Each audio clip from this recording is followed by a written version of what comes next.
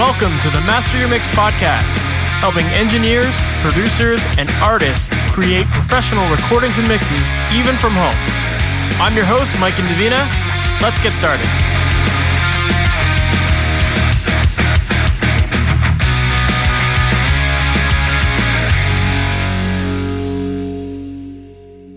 Welcome to the Master Mix podcast. My name is Mike Indovina, and thanks for hanging out with me today. Today, my guest is Matt Leffler-Shulman, and if you're not familiar with Matt, Matt is a co-owner of Mobtown Studios in Baltimore, and he has produced and mixed, but he's primarily a mastering engineer these days, and he has worked with a wide range of artists, including Future Islands, Waka Flocka Flame, Sun Club, the Baltimore Symphony Orchestra, and a whole bunch more. And in this conversation, we have a great chat about taking a big picture approach to your work, whether that means the work that you do with mixing or mastering, whether that means starting up a studio business and focusing on the things that really matter and not actually getting caught up in things like gear or things that are just going to put you in debt. The theme of taking a big picture approach to everything is something that comes up throughout this whole conversation, but I think it's a really important conversation to have because it's so easy to get caught up in the things that people say you're supposed to do or the things that you're supposed to have to be a professional in this industry. But when you take a big picture approach to things, it really does put into perspective the things that are actually important and that really matter. So in this conversation, we talk about some things like, whether you can actually mix or master on headphones, whether it matters what levels you master your tracks to, whether it matters how much gear you have or what kind of gear you have. So we get into all sorts of great stuff in this conversation that I think is really important for people to hear because it's very easy to fall into a trap of feeling inadequate to other people or comparing yourself constantly and, thinking that the reason why someone else is getting great sounds is because they have certain things that you don't and all that kind of stuff. So in this conversation, we talk about all the big picture stuff, but we also talk about imposter syndrome and how to battle that as well. So yeah, this is a really great conversation. I think you're going to really enjoy it and find a lot of great stuff from it. So let's just jump right into the interview. Matt Leffler-Shulman, how you doing, man? Thanks for being on the Master Mix podcast. I'm good. Thanks for having me. Of course. For people who might not know you or aren't familiar with your work, can you give us that background story on how you got into music and mixing and mastering and all the cool stuff that you're working on these days? Sure. Well, I mean, it's a long story, and it started when I was a kid listening to music with my father and transferring records to cassette tapes and being fascinated with that process. And, hearing how it sounded using different cassette tapes, high bias, low bias, and, how it changed the sound. And, from there, high school happened and I was in bands and there was always a 4-track lying around. And I was the guy who ended up pressing all the buttons and figuring it out. And sort of that sparked my interest in, eventually pursuing a career in that. So, yeah, I mean, it's been a long process and I've done a lot of things along the way. And, it's got me to where I am now being a mastering engineer. That's awesome. So, yeah, and I guess it is kind of full circle in that, back when I was like 6 years old and 7 years old, making those mixtapes and, hearing the nuance of everything of, the different, formulas of tape. And, how it sounded, it's like all that nuance is sort of like come full circle with mastering where, you pop in a half dB here and it like can totally change, the feel and the vibe of something in that, same way that a cassette tape could, a different formula of cassette tape could. Of course. Was your dad just like an audiophile or was he an engineer himself or? The irony is yes, he is an engineer by trade, a mechanical engineer, but he couldn't change a light bulb for the life of him. So it is kind of funny how, yes, we do have that history of, engineering in the family. And his father was actually an entrepreneur as well. So there's definitely, some of that coming through the DNA, I presume. That's cool. It always, like, I always get a laugh out of like us calling ourselves audio engineers because I feel like the work that we do is like compared to other forms of engineering, it doesn't feel like engineering to me sometimes, I guess maybe because we're having fun with it, that it's not taken as seriously, perhaps? Maybe. I don't know. Sometimes it's like, I'm a drummer, so I feel like I can make fun of myself for this, but like, I feel like, drummers calling their seat a throne. It's like, just like propping yourself up a little bit, Totally, I'm with you too. I'm a recovering drummer as well, so no, totally, yeah. However we can do it, however we can, feed our ego, we'll do it. Of course. Yeah. But that's cool. So when you were like young and doing these tape transfers, like what were you transferring these tapes for? Or like was it like something specific, like a specific project that your dad was doing, or was it just like it was something he did for fun, or like? Well, it was just me making mixtapes, so I could listen on my boombox in my room and not have to right. It was for convenience, and then eventually it was recording off the radio to make mixtapes, and then CDs to cassettes for your friends. In the 80s and 90s doing mixtapes. Yeah. Yeah. So that was pretty intuitive of you to even pick up on the different tape biases and all that kind of stuff, and like the different formulas of tape and stuff. It got crazy where, I would open up a cassette tape and be able to smell like the lacquer that they would put on the cover, and I could tell like which like different labels had different sort of lacquers they would use. Or maybe it was the manufacturing plants that they would use, and you could smell the differences. So it got pretty neurotic, maybe. So yeah, there was no doubt about it in your parents' mind that you were going to become an audio engineer of some sort, because if you were paying attention to it to that degree, like, yeah, that shows commitment there. It was very obsessive, and it still is. It still is, searching for that perfect sound. Yeah, that's very cool. So yeah, I mean, we started at that level, and then you got, like you said, you started like getting into playing with bands and, working with other people. Like, how did you get into like the whole production and mixing side of things? Was it just kind of out of necessity working with your own bands, or? It was out of necessity. It was also because of my fascination with the audio. No one else wanted to do it, so I was kind of the guy who was left there standing, pressing record, and I did like it. Maybe at the time it felt like a burden, but I think it taught me a lot. Even just the simplicity of, microphone cable, preamp, to your recording device, the cassette 4-track, eventually audio interface or tape, and then audio interfaces. Yeah. And was it all self-taught at that point, or did you ever have like a mentor to help you with that stuff? In high school, well, I mean, I had the Beatles recording book at the time. I think that was the only one. And that was sort of my Bible at the time. Just looking through the pictures, honestly, and seeing, where George Martin or Jeff would put the microphones, above Ringo's kit. And I also had internships. I can't remember if my internships were in high school or in college. I'm totally drawing a blank now. But I worked in the audio department of 2 radio stations growing up, and I learned a lot about tape editing there, which I look back fondly doing that, but I would never want to do it again. Yeah, the old analog tape days, like there is like a nostalgia to them for sure. Like I learned on all the analog stuff as well, and I definitely from time to time I'm like, oh, it'd be great to make a record all on tape again, but another part of me is like, no, it'd be a nightmare. I would love to do it with a band that really knew what they were doing, and you could just do full takes where you're not punching in, not cutting tape. And I have a tape machine here that I use every day in my mastering chain, but I'm not editing on it. It's really just for the sound. Of course, yeah. So when you learn on the analog side of things and then you move to digital, I could see that in your studio right now. It looks like you have a pretty analog kind of setup going. Did you ever like any particular reason why you still stick to the analog stuff with like your EQs and compressors and all that stuff? Well, there's that back and forth of, analog or digital. And I feel like there's a benefit for both. And I don't say that analog is better than digital. I feel like I can get to where I need to get to faster and more efficiently with analog gear than I can with digital gear. I feel like when you have, 1,400 plugins in your list, it's often tiresome trying to decide which one to use. And when you have a limited amount of gear in front of you, you make decisions and you commit to them, and you can move on from there more articulately, I believe. Similarly to when you have a 4-track, you're limited to 4 tracks, and you have to be very creative with it. Mm-hmm. I don't fault people for using digital plugins. Like I use them all day. But I I personally like the sound of what you can get with analog gear.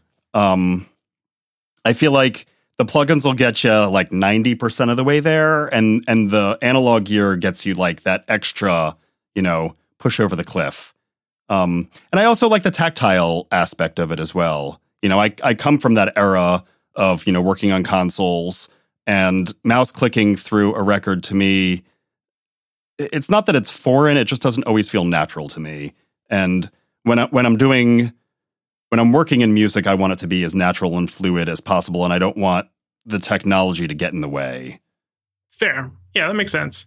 And I think that, you brought up a good point there that about just kind of limiting your options, and how when you have fewer pieces of gear in front of you, it forces you to just work quicker, and you're not looking through your plugin menus. And I think that that's a really big thing, even for people who are listening to this who are digital only people. It's like, you don't need 300 EQ plugins, you know what I mean? It's just like, pick the one that you like and use that one all the time. And you'll find that the more consistently you use a specific plugin, the faster you get at it, and also the faster your mixes are going to go, because you're going to find that, like, those maybe 15, 20 plugins that you only ever use, and the more you use them, the more intuitive things are going to get, the faster you're going to work. And it, save your, save them in your favorites list or whatever, like, so you can recall them quickly. Like, all those kind of things can really go a long way as far as helping to get that speed and get that comfort, I guess, of the familiar plugin, right? Well, totally. And I feel like, with the analog gear, in my circumstance, because I'm not, using this one plugin for, 4 minutes and then this other plugin for another couple minutes, like, I use an EQ all the time, and I know the nuance of it. I know in my dangerous compressor, if I'm moving the threshold around, it'll start compressing before you actually see the VUs moving. So it's like, I know the nuance of all the gear before, or more so than I would with, okay, so I take that back. So there are like 4 or 5 plugins that I use all the time. A lot of the Vice plugins I use, and some UAD plugins. So I really know those pretty well. But, back in the day when I was mixing records, I would have all these plugins. My interns would install these cracks of all these plugins, and, you'd get the Waves crack, and there'd be like 15,000, Waves plugins. And it was just daunting for me. So at some point I was like, this is just ridiculous. I'm going to like Brian Eno this and just go super minimal. And, like what you said, just have a couple EQs, a couple compressors, some fun time-based delays and reverbs, and like, that's it. So maybe I had 15 plugins, and I did really learn those plugins, inside and out, similarly to, how I would work with the analog gear. Yeah, that makes sense. Yeah, one thing that I've definitely started to do personally that helps me to just avoid that overwhelm of the plugin list is just, I've got a Stream Deck, and I use that with SoundFlow, and basically with that you can have all of your plugins like at a press of a button. So, I've just created this deck that only has all of my go-to plugins, and that's all I need. I don't need to go through the menus. I could just literally tap a button and there's my SSL EQ or Pultec or whatever, you know what I mean? Like, all the things that I actually use on a regular basis, I'm not looking through the menus, because often I know what plugin I want, but it's like, I'm not going to go through all of those plugins to just try to find that one, Absolutely. And, if you can't do it with, an SSL, a Neve, or, whatever, like, there's no like magic plugin that's going to do it for you. Like, they're all kind of the same, different flavors here and there. But like, if you need that many plugins to get something to sound good, like, you might want to start over again. Totally. Yeah. I mean, sometimes just like, really stripping it down, and just, again, like I said earlier, just focusing on learning one thing at a time. Like, you'll learn that thing in and out. And yeah, I mean, at the core, all EQs kind of do the same thing. So, it's maybe like a little bit of a different EQ curve, like a Q setting or whatever. So it's like, once you learn an EQ and you know how to get that sound that you're looking for, you can adjust it to fit your taste and your needs, right? So, there is really no need for multiples of the same sort of plugin, right? Exactly. Yeah. So you got into production and you were mixing, and I know that for a long time you were doing just full production projects and mixing projects, but then you did switch recently to mastering and only being mastering. So what was that transition like for you? Well, right. So I had the studio in Baltimore here for about 15 years, and we decided to have a life change, and we went overseas for a year. And I did work overseas, but it was mainly, mixing, some mastering on headphones. And it was a little eye-opening for me.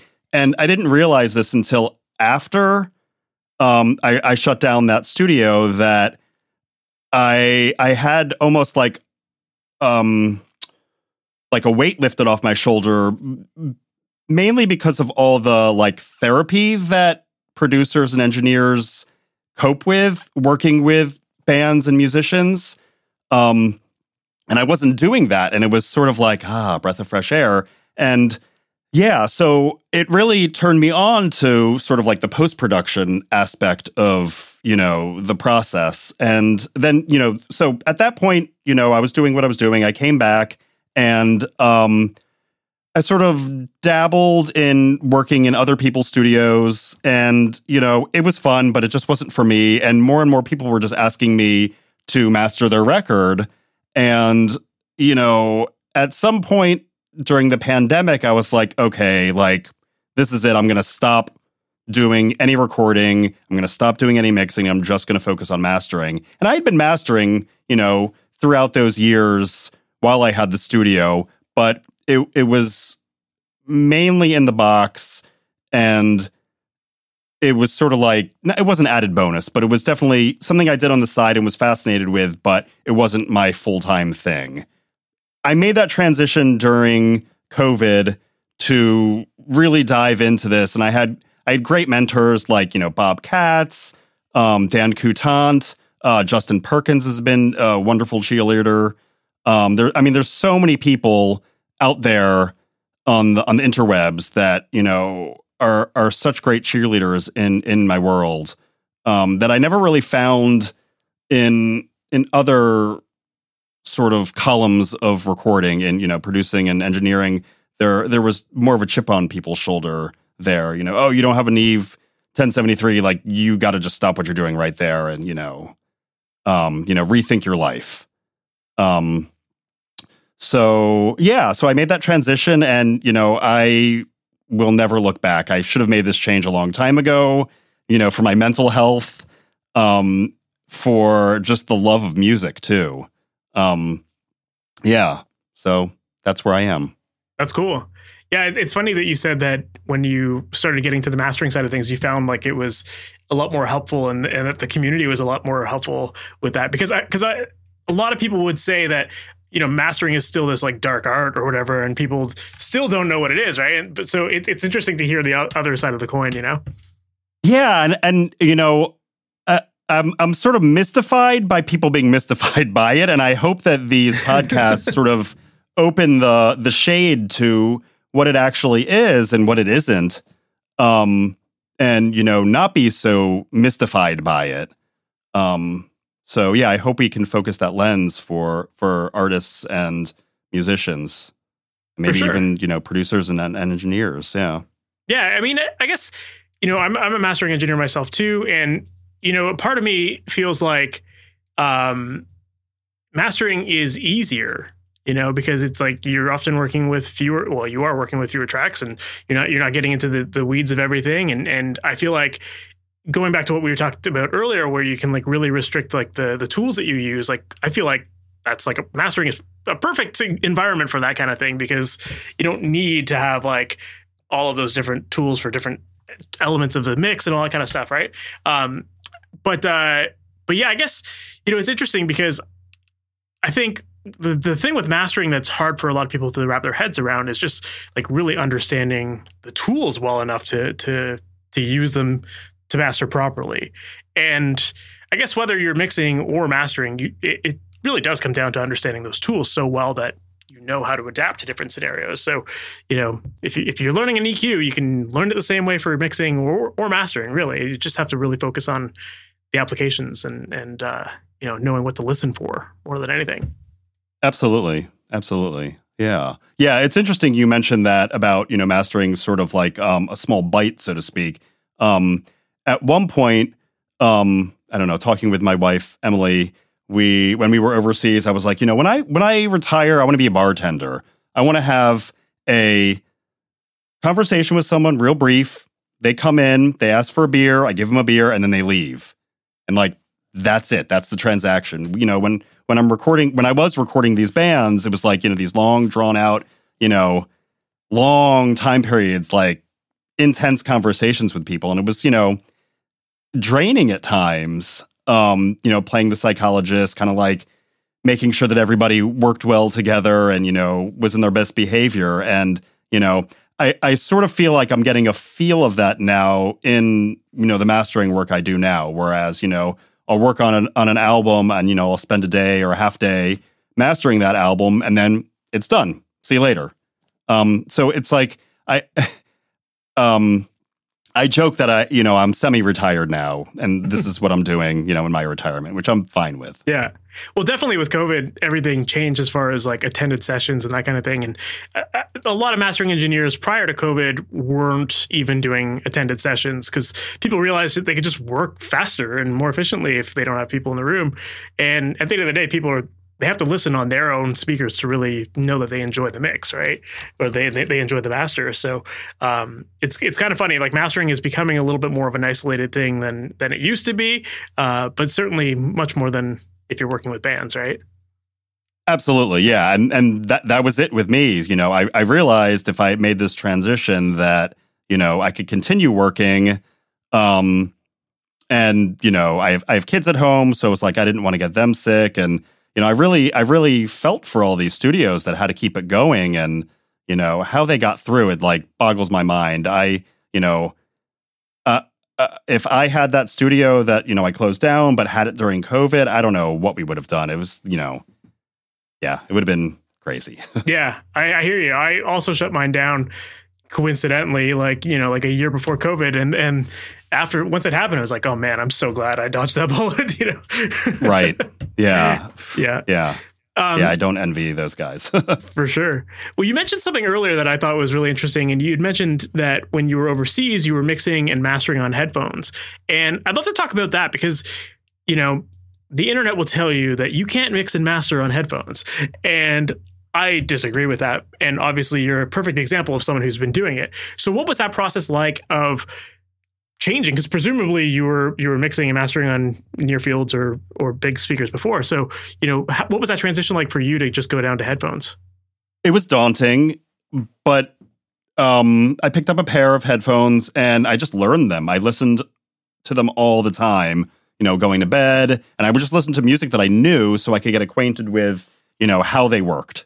And, that was basically it. So when I went over, I had a good DA and the headphones and my DAW, and I went to town and, it worked. Would I do it again that way? Maybe, maybe not. But I know tons of people who do it. I know when Justin Perkins is traveling, he'll bring his rig with his Audi's headphones and, it works. I think headphones have come a long way too. Those, what are those Sony headphones that everybody has? Like, they're good. They're, workhorse headphones, but we've come a long way since those headphones. Yeah. And, yeah. So what kind of headphones were you working on at that time? They were AKG 712s, if I recall correctly. I went through a bunch of different ones, some Sennheisers, and those I like the best. Yeah. And were you using any like sort of like SonarWorks or anything like that to calibrate the headphones? I didn't. I sort of had a bad experience with SonarWorks, so I never. I'm sure it's improved, in the years since I've used it, but everything always just seemed like smeared when I used it, so I never really tried it with headphones. But maybe it's better with headphones. I don't know. Yeah. But I think the main thing to take from what you said there is that you just like, it seems so simple to just explain it that way, but the main thing was that you just listened to music on those headphones to learn them. And yeah. That's really what it comes down to with all of this, right? Like the simple answer for how to make mixes that translate is like, listen to music on your speakers, listen to how they sound, listen to how mixes that translate sound on those speakers and how they sound in your room. And like, once you actually learn those balances and you pay attention to things, then like it becomes a lot easier.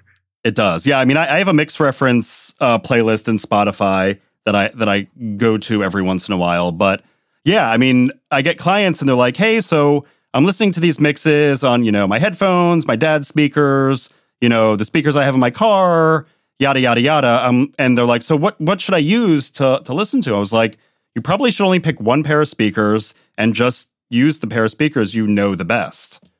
And yeah, like you just said, they're always like, oh, wow, that's just so simple. But, it's true. Absolutely. Yeah. So you find yourself frequently when you're mastering, you'll be switching between references and going back and forth? Sometimes, not often. It's more of when I'm questioning what I'm doing. Gotcha. If it's doing something that's, I question if it's improving the song. Fair.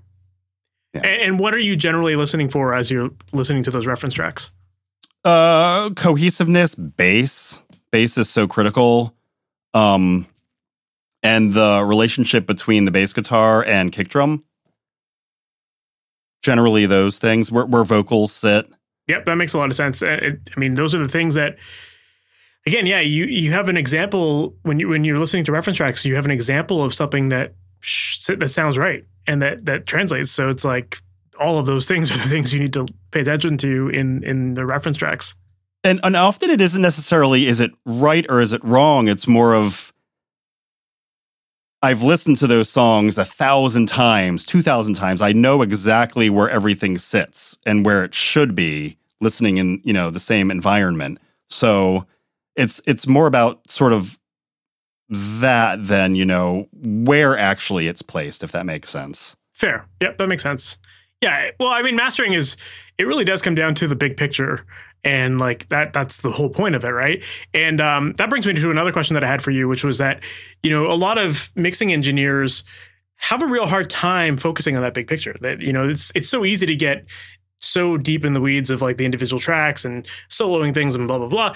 So what was like, how do you snap out of that narrow, like, micro focus and take that big picture approach? Like how do you get there? What's your advice for that? Yeah, I mean, I don't know that it's even a conscious thing. I think it's just how I listen to music now as a mastering engineer. I mean, you're totally right. When I was a mixing engineer and I was producing bands, you micro listened to everything, every little nuance, and it was exhausting. But, because there's only so many things you can do as a mastering engineer, and there are lots of like tricks and lots of cool things you can do, but for the most part, you're not doing huge, massive moves in mastering. I mean, you shouldn't be. So I am able to listen to the full picture just, naturally. And I don't know if that was something I had to train myself to do. I mean, I've always been a heavy music listener.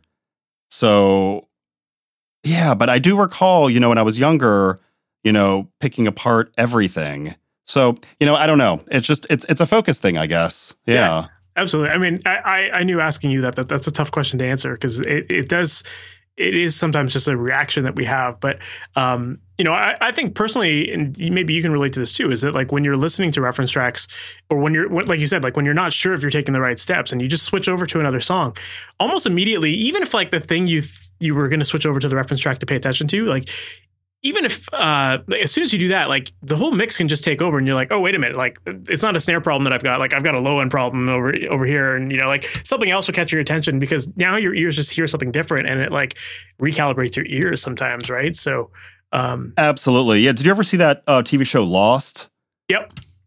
So there was something where they were like going back and forth in time, and I don't really remember the full detail of it, but they always talked about the constant. And going back to my references is like my constant. It's sort of like my equilibrium where everything is like balanced. And then I can listen to that and say, like, the gyroscope is spinning the way it's supposed to be spinning. And then I can go back to the master and say, what's wrong with this? Or let's move on. Yeah. It's like, what am I missing? Or like, what's standing out to me that it wasn't on the other track, that kind of thing. Yeah, it's almost like a palate cleanser or a refresh that, grounds you in a way. Of course. Yeah, that's I think that's just something that a lot of people struggle with. So, it's funny because like all this stuff really just comes down to like listening. If you're just paying attention and like just enjoying the music and listening, like you'll find the things that need to be fixed. But it's so easy to also get in this headspace of like, I just have to do everything technically the correct way and, overanalyze things. And, it's so easy to fall into that trap. But yeah, just. I mean, 90% of our job is listening. True. Really. and at the end of the day, the people listening to these tracks, that's all they're doing. They don't care what happened in the session, right? So, yeah. I think that's the constant reminder for myself is just like, if my wife listens to the songs I'm working on, she doesn't care about what happened to the snare track or whatever. It's like, Is it a good song? Yes, no. Does it sound like other songs? Does it sound like a blanket's on there? That kind of thing. So and everybody has their own opinion too. My kids come down sometimes while I'm working, and they'll hear a song in a different way than I hear it, and I think it's awesome. Yeah, it's true. It's like people ask me like, how do you get a great guitar tone? And it's like there is no one great guitar tone. It's like every record has a different guitar sound. So like you can make whatever sounds good to your ears. That's all that really matters. Absolutely. Yeah. One thing I wanted to talk about with you is that when we first started chatting, you and I, we were talking about imposter syndrome, and that was something that stuck out. I know you listened to the podcast and you mentioned that in one of the other episodes, that was a conversation that really stood out to you as an important conversation to have. And I'm curious to know, like, how has imposter syndrome crept up in your own career and what kind of things are you doing to deal with that? Well, so I always believed in the tape-op method, which is use what you have and, learn what you have to the fullest extent and not worry about what other people have. But, we always worry about what other people have and what we don't have as human beings. And I think I've always had that where, the grass is always greener at the other studio where, the other studio has X, Y, and Z. I don't have that. So clearly they're better. And, I don't know that I've ever gotten over that. There's always someone else that has, a bigger rack or, more gear or a better room. But at the end of the day, I have to reassure myself that, the tape-op method works. And, you have to work with what you have and, move on from there and not focus on those things. And, I have to remind myself about these things often.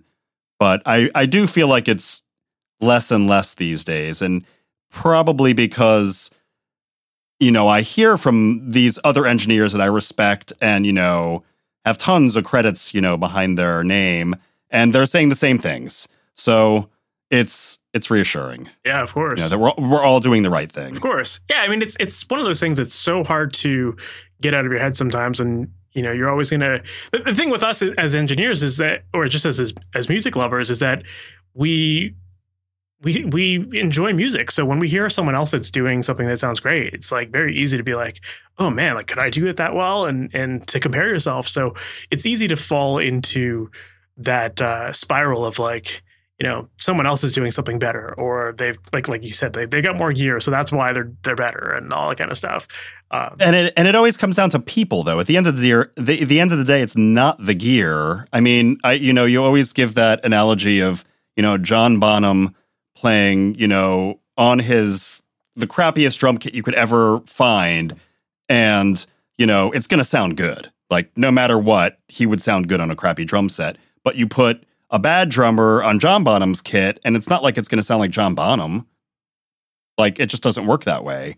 And, you have to work with the gear you have and learn it. And, if I got, X, Y, and Z, it's not like, my masters would sound like the person using X, Y, and Z's gear. You work with what you have, and that's how, you get your sound or, the success you want. Of course. Yeah, that's great. That's important here. And I've definitely experienced that where like, I've been in a couple bigger studios where like someone else was engineering for us and, you get some behind a Neve board or an SSL and like what they're doing sounds horrible. And it's like, it doesn't matter that you're working on great gear. Absolutely. Yeah. Absolutely. Yeah. I mean, and that comes back to the whole tape-op method where, you don't need an SSL console to make something sound good. Totally. And also it's like, I know lots of guys that are getting steady work with just like an Apollo interface, and that's it.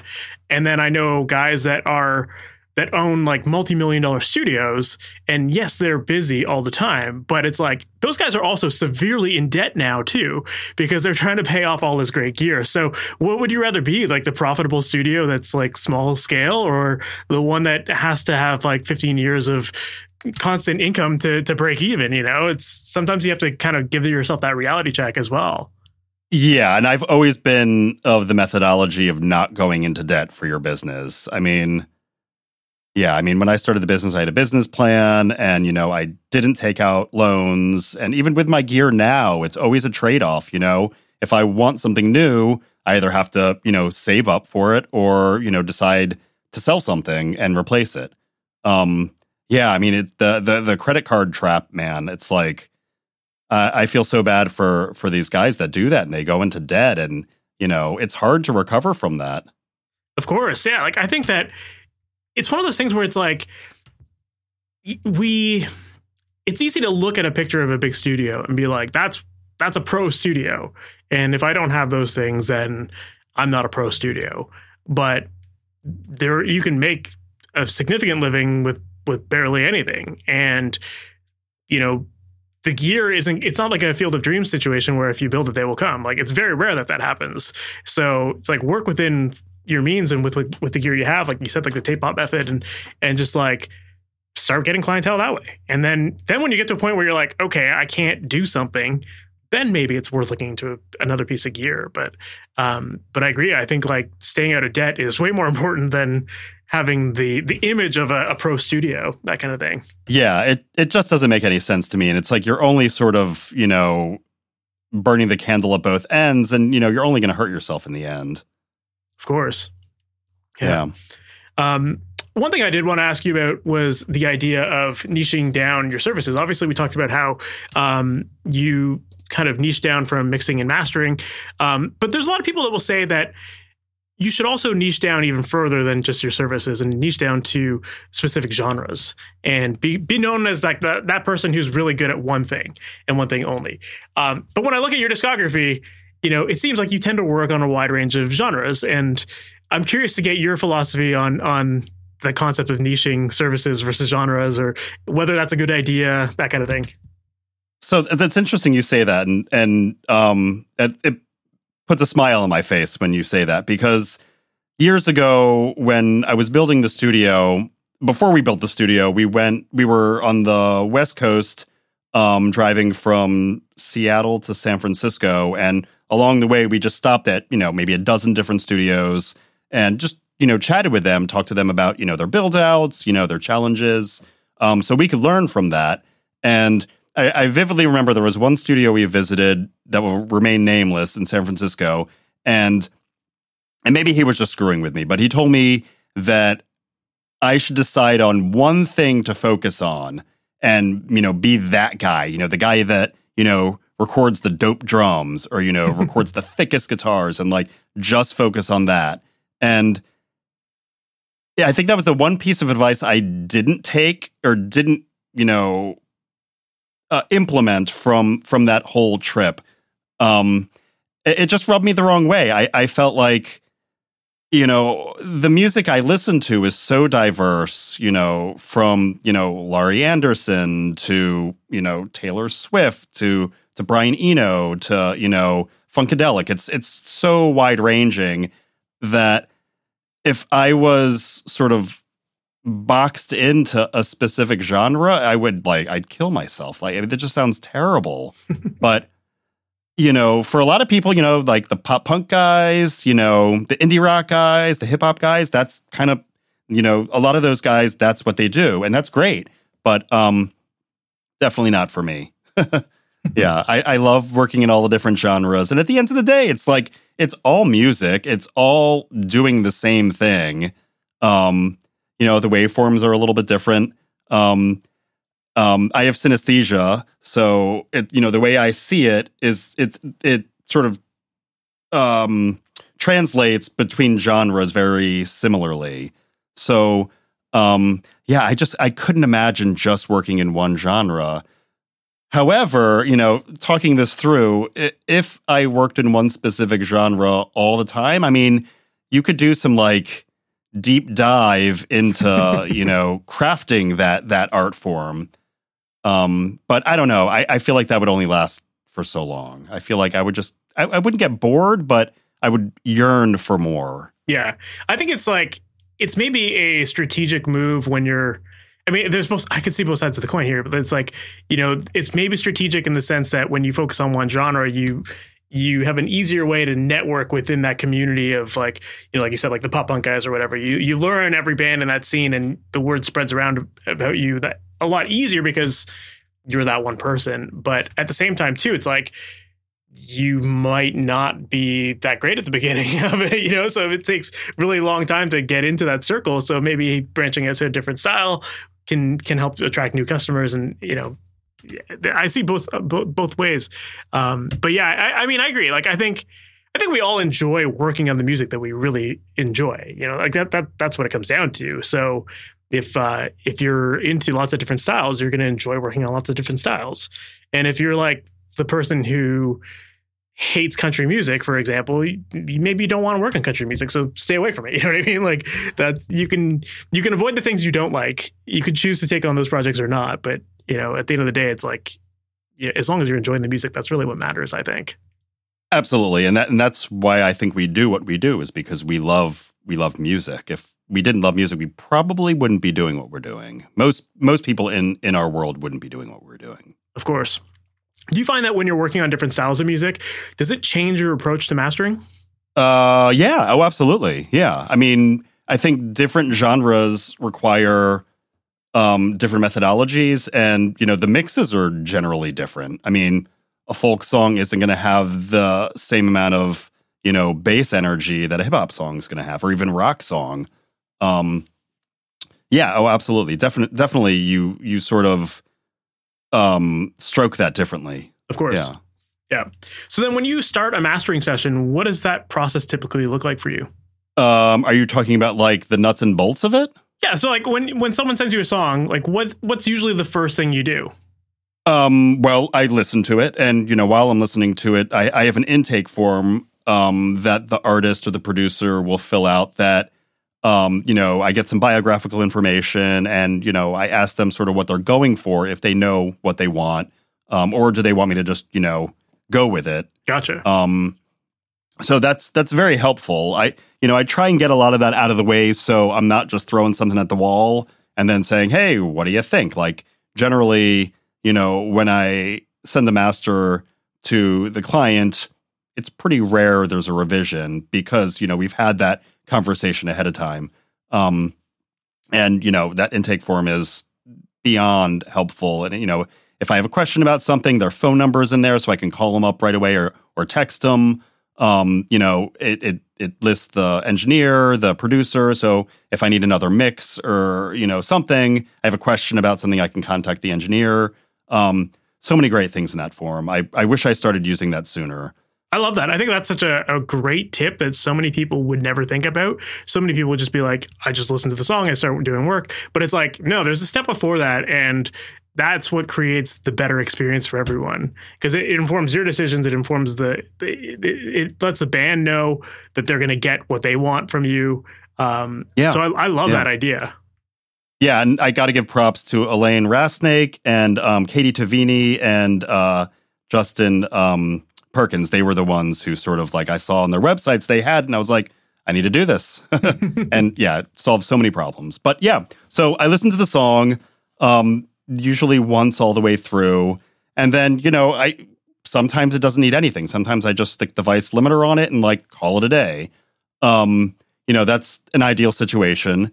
But often that happens. It happens more times than you would think it would. And I think that might be some of, like, possibly where the dark arts come in, where, a band or a producer assumes you're doing a lot more. And, when you don't do any more, they're like, oh, well, you just sprinkled some, like, fairy dust on it. And, people also have that, impression that it just sounds better, because it passed through your speakers for some reason.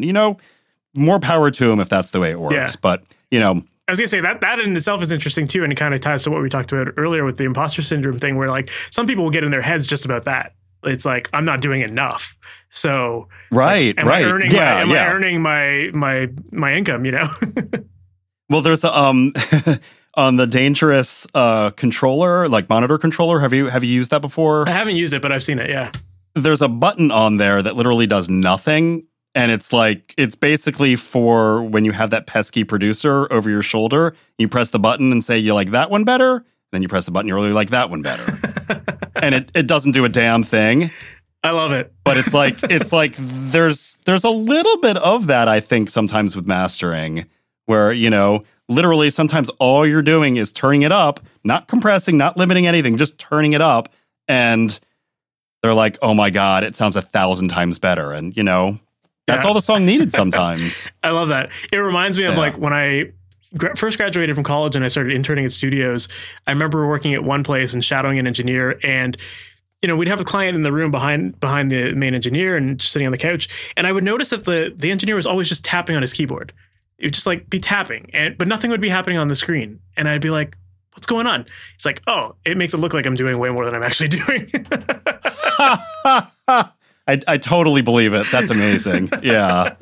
I mean, I do. I remember, you know, maybe a year ago, I was sitting with a client and we were listening back to the record, and for the first time, and, you know, I like to listen to the record, not really dive into anything. And he was just kind of like looking at me in this anticipation. And I'm like, you're making me nervous. Like, what's going on? He's like, well, you're not doing anything. I'm like, well, yeah, like I got to listen. I got to, you know, get my frame of reference and, you know, check things through. And it, you know, made me think about, you know, what goes on in the head of the, you know, the artists while they're seeing what's going on. And, you know. Yeah, I think that's one reason why a lot of people are moving towards unattended sessions as well, because it's people just don't understand the process. So, you know, when they see you just taking a moment to listen, it's confusing. It's like they expect that you should know everything right away, and you don't have to listen to it. And so yeah, it's funny to hear that. Yeah, there's no presets. Yeah, I love that though. But I think you bring up a good point that like sometimes you don't have to do a lot to make it sound great, and sometimes it is just slapping a limiter and you're done. So yeah, I mean, when you're listening, like generally, what kind of stuff are you evaluating on that first listen to know if it's just a limiter mix or if you're going to have to do a lot more? I mean, problems. I mean, generally, the issues that come up are in bass. So I just want to make sure that bass is sitting right. You know, not too much, not too little. And, you know, it propels the song. The vocals are where they need to be. So, yeah, generally, those are the things that I'm listening for. You know, what does the song need? Does it need a little spice? Does it need a little oomph? You know, does it just need like a little Neve Transformer fairy dust on it? You know, you kind of go through those processes, you try things, you A/B, and, you know, you see, you know, if the salt you've put on it is, you know, better. And if it's not, you turn it off. Mm-hmm. So, you know, lots of small incremental adjustments, if any at all. Yeah. Does your process change if you're working on an album versus a single song? It can. I think it depends on the album. A lot of albums, well, no, I shouldn't say that. You know, sometimes albums from song to song, they sound the same. Sort of sonically, the sonic footprint is the same, but oftentimes it's not. I just did this record yesterday. It was actually 15 songs. And every song was different, you know, different instrumentation, sort of, I wouldn't say different genres, but tonally, like every song was different. So it was definitely more of a challenge. It was almost like doing a compilation, where, you know, there's only so much you can do to sort of like carve that into, you know, a space. Mm-hmm. But yeah, I think it depends. Everything depends. Yeah. So if you're working on an album that, let's say, is all recorded in the same space, same instrumentation between all the songs, that kind of thing, is it common for you to just basically take the settings from one song and just apply them to the next? Or how does that typically look like for you? Yes. Oftentimes, yes, you'll do that. But there are so I use a recall software called Session Recall. Yep. And wonderful piece of software. If you don't have it, you don't have to be a mastering engineer to use it. You can be anybody who does anything in audio and use it. And so if you looked, in my list of all my albums that I've done, I would say maybe 50% of the albums I do, it's just sort of like one setting for the whole album. And then, the other 50%, each track has, minor differences. But I think for the most part, it's sort of like I get a vibe, and that's sort of like the nuance of the record, and that's how I print it. Gotcha. Yeah, but, I'd say it's 50-50. Yeah. And with your setup, working with analog and digital stuff, do you find that, like, you tend to just leave your analog in one setting and then the actual, like, fine details, that's something you deal with in digital? No. So that was 50-50. So 50% of the time, I am going song by song and changing things. Yes. Yeah. Gotcha. Cool. And then as far as working on an album, I'm always curious to know how mastering engineers work with this kind of stuff. Like, do you put all your tracks for an album in one session? Do you work in different sessions? I know some people that bounce around, so I'm curious to know. Well, I use Wavelab, so I guess I don't understand your question. No, I've seen some mastering engineers. What they'll do is like they'll master one song and then they get their settings and then they basically just like import, like delete that, save that as one session, and then delete the tracks that were there, insert the next song. Now all the same settings are in that one session, and they'll work like one song at a time as opposed like one song per session. I've seen people do that. No. Okay. I definitely. I do a lot of needle dropping where I'm going back and forth between all the songs. Gotcha. So yeah, I don't know how you would do that. That sounds crazy.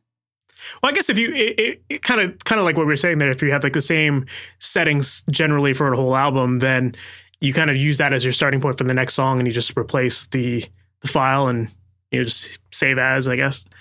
Yeah. I don't know. That's not how I would. That's not my workflow. Fair. Yeah. I mean, everybody has their own work. I know some people who do it in Pro Tools and they checkerboard their regions. But yeah, I have a dedicated DAW, the mastering DAW, Wavelab, and I love it. And it totally changed my workflow in life.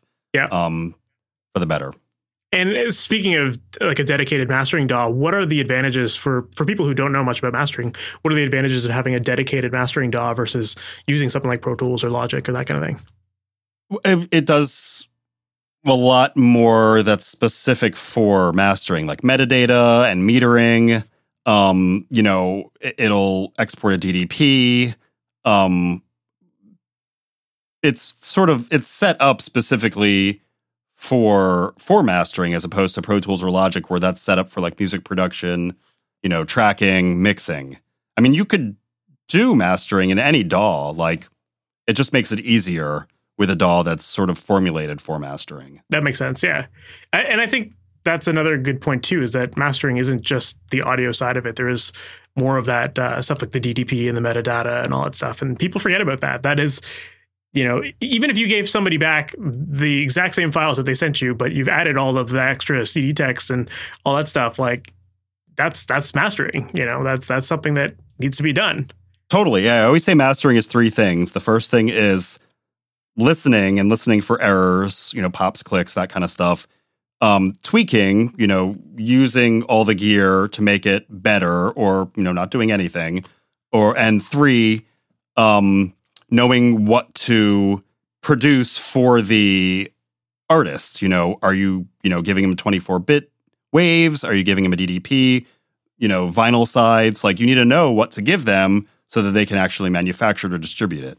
And I think people often feel like it's that processing you do that is mastering, but it's like there's a lot more to it than just, putting an EQ on something or a limiter on something. Of course. Do you feel like as people are making fewer and fewer digital or fewer and fewer physical copies, do you find that like that stuff isn't like, do you think that stuff's not going to be relevant in the future? Like having all the CD text and all that stuff? Maybe. Yeah. I mean, it's possible. Absolutely. But still, I think it's a good process to go through in that, you know, that metadata is still attached to a WAV file. And when you import that WAV file into your aggregator, that data shows up and it, you know, it simplifies the process for the artist.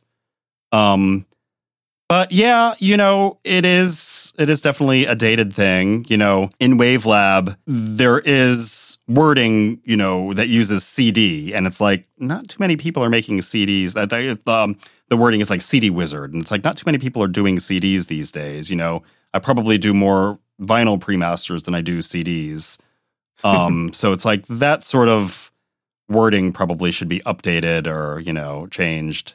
Yeah, computers don't even come with CD drives anymore. I know. I have this like external one that, you know, every once in a while I'll have to do a CD transfer and I have to, pull that thing out. Yeah, it's interesting because, I do feel like mastering has traditionally been because of like it's a necessary step for physical distribution or, you know, making your vinyl, making your CDs. And so as things become more and more digital, I mean, I think we'll probably still see a need for all of the embedded codes and stuff like that because, like you said, like, you know, Spotify and all those services, they're going to want to see that as well and, you know, keep track of ISRCs for royalties and, you know, or even maybe we'll get to that point where, I mean, we already are starting to see it where you're getting album credits on these sites too. So, you know, maybe that's something that will eventually start to be more common in embedding that stuff into files. Exactly. And we don't know what's happening. Like we don't know what the future holds. So it's good to have it there almost like as a placeholder for whatever it comes to be. Totally. Yeah. Right on. I wanted to segue into the whole, you know, Spotify and, you know, mastering to the number. And it's like, I may have actually heard this on one of your podcasts and it really resonated with me that, you know, there are some people that, you know, mastered to -14 LUFS integrated, and like that's what they do.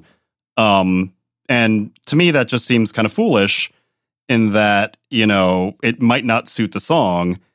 And even sort of the bigger picture is you're mastering for a spec that is for a company that's pretty fickle and could change.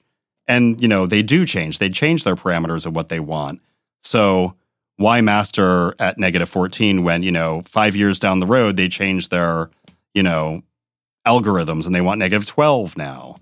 And then, you know, where are you? Like, and you don't have the master or the, you know, the mixes anymore. And, you know, you can't, you know, get it to where it needs to be. I agree. It's definitely one of those things that I feel it's this conversation that comes up time and time again when it comes to mastering. And at the end of the day, it's like, it kind of doesn't really matter because these services are going to do whatever they're going to do once you upload to them. So, you know, at the end of the day, like your biggest thing is like making sure that the song sounds good and it has dynamics and feels natural. If you're making a mix that feels, if you're mastering a mix and making it sound super squashed, well, then you're going to run that risk of it sounding even more squashed later on, or, you know, but at least if you leave some dynamics in it, it sounds good. You have that room to play with once they do whatever they do. And whenever they change their settings, it might actually make your song sound better. Who knows, right? That's true. Totally. Yeah. Yeah. So at the end of the day for you, what ultimately makes a great mastered track? Oh, I mean, a song that moves you.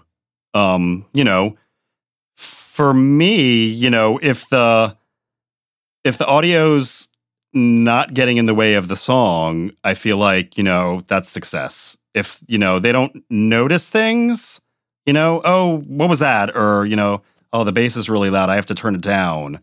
That's success. Yeah. I mean, you know, mastering engineers also sort of like, you know, sit on the fence of, you know, audio files. And, you know, most people, you know, listen to music played by gear, played with, you know, speakers and, you know, gear and whatnot. Audio files, you know, listen to gear that's like playing music. And it's like, yeah, I mean, as long as, you know, I think as long as, you know, I'm hearing the song and I get a vibe from it and a feeling from it, I think, you know, that's what's good at the end of the day. Yeah, I agree. I mean, that's really what it comes down to. And, you know, even the audio files that are listening on like super, super expensive speakers, even them, they're still thinking, is it a good song? Does it move me? You know, that's really what it comes down to. Totally. They should be. I often feel like the audiophiles are listening to the amp more than they're listening to the song. And, I say that sort of self-deprecatingly in that, I sort of came from that world. But yeah, I mean, at the end of the day, I try and stay out of the way of the song and let the song serve itself and, do its thing without me getting in the way. For sure. Well, hey, if you only focused on the perfection that comes out of your speakers and having the highest quality gear and all that kind of stuff, if that was like the thing that mattered to you, then you would never have been able to get into this by mixing on headphones. And, Oh, there's no way. And so, yeah, I think that's a really interesting observation, because I do find a lot of mastering engineers really love to geek out about their monitoring and have massive $70,000 speakers or whatever in their rooms. And, I often, I don't have those in my studio. I know some people that do, but I'm like, how much does that really matter at the end of the day? Not many people are listening on speakers like that. So, sometimes focusing on more of the commercial side of things can actually just be to your benefit and save you some money along the way as well. Totally. I've gone down the rabbit hole where, I tried out, $1,000 speaker cable versus like Mogami. When I got one of my Maslick EQs, the seller gave me this like crazy expensive power cable. So I did A/B testing with, like a normal IEC cable you'd, get at Radio Shack versus that like $400 IEC cable. Like I went down that road and, but at the end of the day, that cable's not going to make your song sound good. Totally. Yeah. It's funny. Like when you actually, it's very easy to buy into the hype with that kind of stuff. And then once you actually do the test yourself and you realize how little of a difference it makes and how much more money you're spending on that stuff just to get that like fraction of a percent that maybe sounds better. Like, it's amazing once you actually do that test to see like how much it really doesn't matter. It doesn't matter. I mean, yeah, at the end of the day, yes, there's a difference.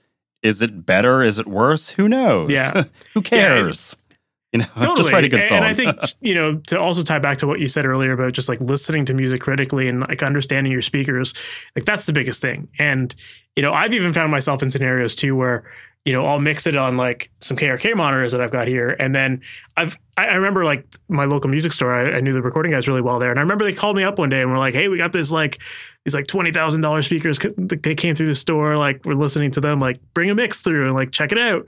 And like, you kind of like, are like, sweet, this, like, I'm going to hear all of the imperfections of my mix because I'm now listening on these expensive speakers. And like, I remember going through that experiment and being like, oh, my mix translates. That's all that matters. I don't need these speakers, Absolutely. Yeah. I mean, you're doing something right if it sounds good there. Yeah. It's just like, again, just learning those speakers, learning what things should sound like coming through your speakers. So, yeah, man. Well, Matt, this has been a lot of fun. And I think we covered a lot of really important topics here for people to learn from. And for anyone who's learning about mastering, I think it's like just really good to hear the concept of just like, getting mixes to translate just by listening, like that's really what it comes down to. And even for people listening to this who aren't getting into mastering, if you're mixing, it's the same concepts. It's like you're just paying attention to the music, taking that big picture view. And that's really what it's about. It's not about like the micro details because nobody cares about those. The only people that care about it is the engineer. And 100%. You'll spin yourself into a giant web of just chasing tones forever if you're doing that kind of stuff. Yeah, the hole of despair. Yeah, for sure. Well, if people want to learn more about you, what's the best way for them to do that? MattLefflerSchulman.com. And I'm on Instagram, Mobtown Studios. That's the best way. Awesome. Well, I'll definitely include that in the show notes as well. Excellent. Thank you. Right on, man. Well, it's been great having you. Thanks for having me. So that was my interview with Matt Leffler-Shulman, and that was awesome. I really enjoyed that chat, and I thought we got into some really cool conversations there. I really enjoyed talking about imposter syndrome and how he deals with that. And I also thought it was fun to hear how he was mastering on headphones, because that's something a lot of people will say is impossible to do. So this is a great example of the fact that it absolutely is possible, and it just really comes down to listening critically to music on your speakers, learning them, understanding what mixes that translate sound like coming from your speakers. And once you actually spend the time to identify what that sounds like coming through your speakers, then it means you can work on any set of speakers, even headphones. So I think that was an important thing to cover, because I know a lot of people that will blame their speakers for their poor mixes, but really it comes down to just learning them better. And it doesn't take much, just takes listening. I also really enjoyed talking about working with limitations throughout your process. And he brought up a really good point about having fewer pieces of gear to work with in analog and how it just makes them work faster.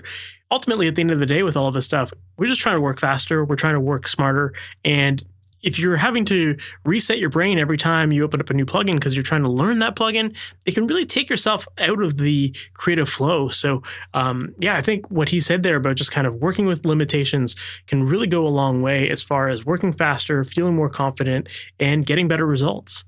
So yeah, that was a lot of fun. I really enjoyed that. I hope you learned a lot from that as well. And if you did, and you're not yet subscribed to the podcast, what are you doing? Make sure to subscribe. That way you're notified about all new episodes as they go live each and every Wednesday morning. That way you don't miss out on any great episodes. So definitely make sure to do that. And make sure to visit masteryourmix.com if you're looking for advice on how to create pro sounding mixes from your home studio. If you're feeling stuck, if you're not sure what steps to be taking, what to be listening for, how to use the tools, and you're looking for a proven process that works, then definitely make sure to check out that website. On there, I've got tons of great resources designed to help you out.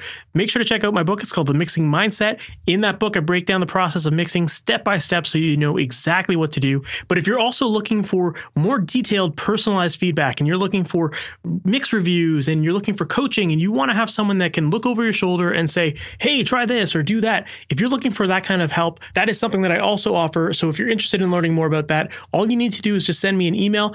The email address is info@masteryourmix.com, and just simply send an email with the word coaching in it. And from there, I'll send you an email back to learn a little bit more about you and your process and your current goals to see how I can help you. And if it seems like I can help you and that we would be a good fit for each other, then we'll share all the details and talk about what the program would look like, because I only work with people who I truly believe I can help. So if you're interested in learning more, send me an email, info@masteryourmix.com, and just include the word coaching in it. All right, that is the end of this episode. Thank you so much for sticking around to the very end, and I can't wait to chat with you in the next one. We'll talk soon. Have a good one. Thanks for listening to the Master Your Mix podcast. To have your questions answered, submit your questions to questions@masteryourmix.com. Please go to iTunes and subscribe and leave a review. And for more information on how you can improve your mixes, visit masteryourmix.com.